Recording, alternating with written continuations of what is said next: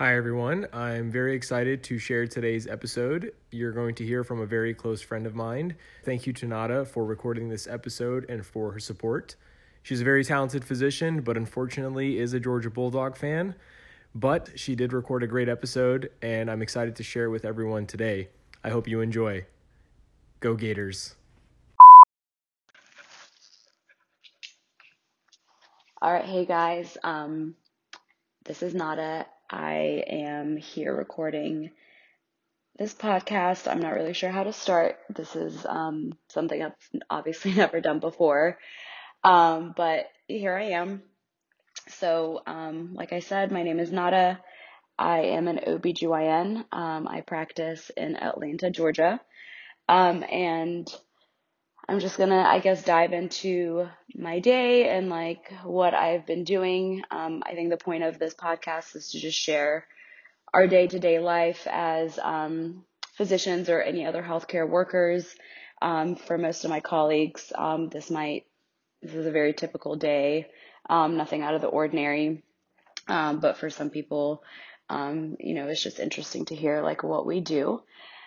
So I think my day really started yesterday.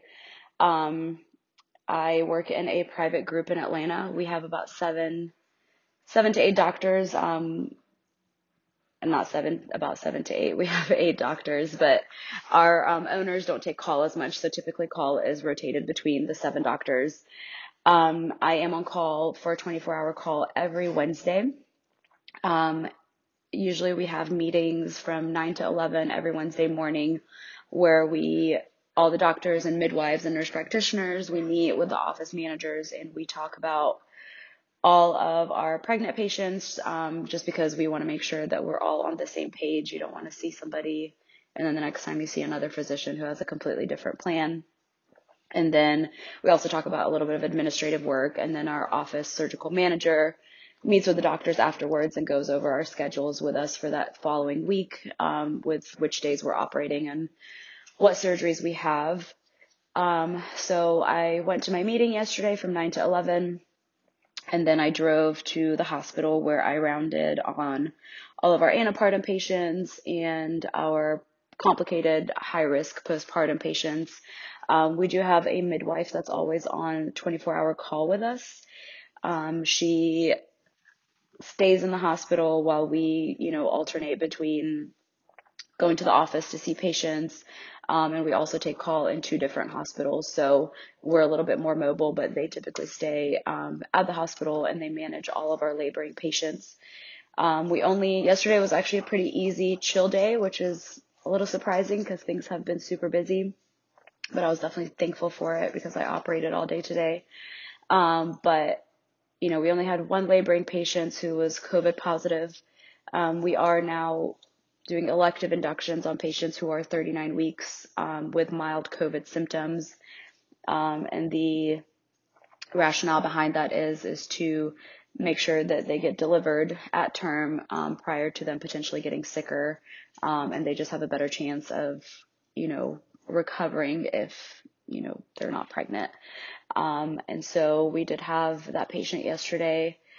So she was being managed by our midwife, and they're obviously always able to ask me any questions about anything. So I finished rounding on all of our antepartum patients and all of our high-risk postpartum patients. Typically those are, preeclamptic patients or, patients with other medical comorbidities. I did that, and then I had a couple circumcisions to do. So I went and did those. I always make sure to talk to the parents before and after, obviously. Sometimes you get some interesting questions. I did have this one dad who was very concerned about what I was going to do. And I guess with his first son, he wasn't very happy with the results.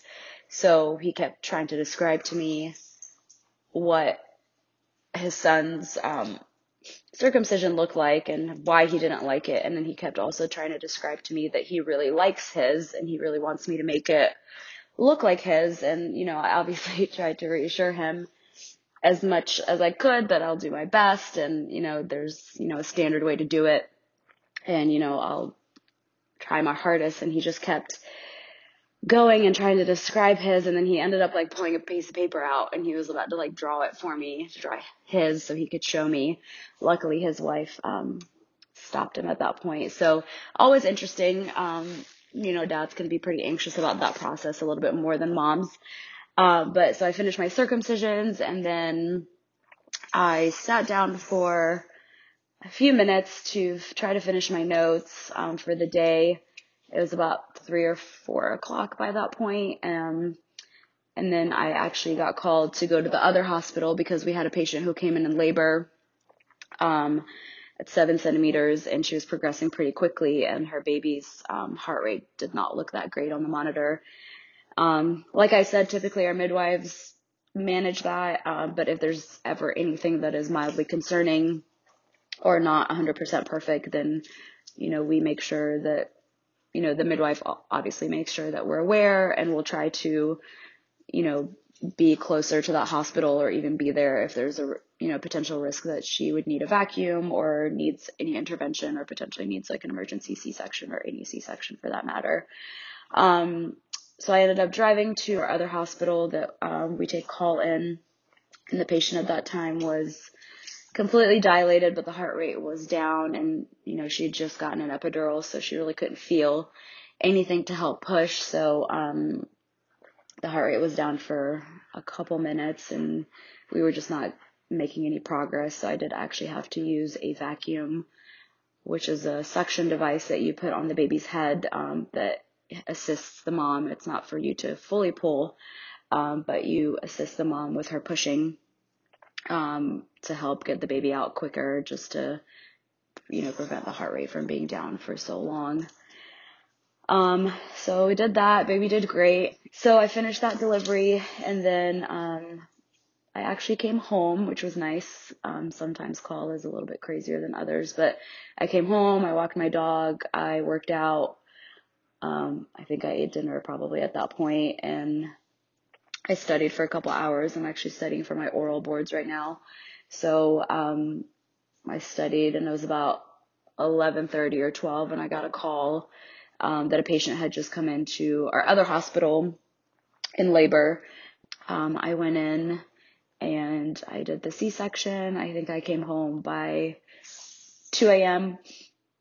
and I got a couple calls throughout the night, just like random questions from nurses on the floor for the patients that were there. But luckily nothing too crazy. I got to sleep a little bit.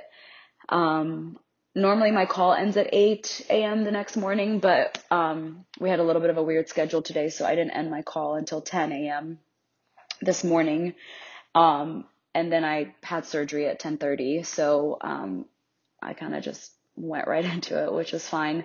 Thursday is normally my post-call day, but it's also our OR day, which is our designated day of our practice, at the hospital. So there's a lot of Thursdays that I end up operating post-call, which normally would suck, but the OR is my happy place, and I find that no matter how tired I am, I'm happy to be in the OR, so I'm usually not too grumpy.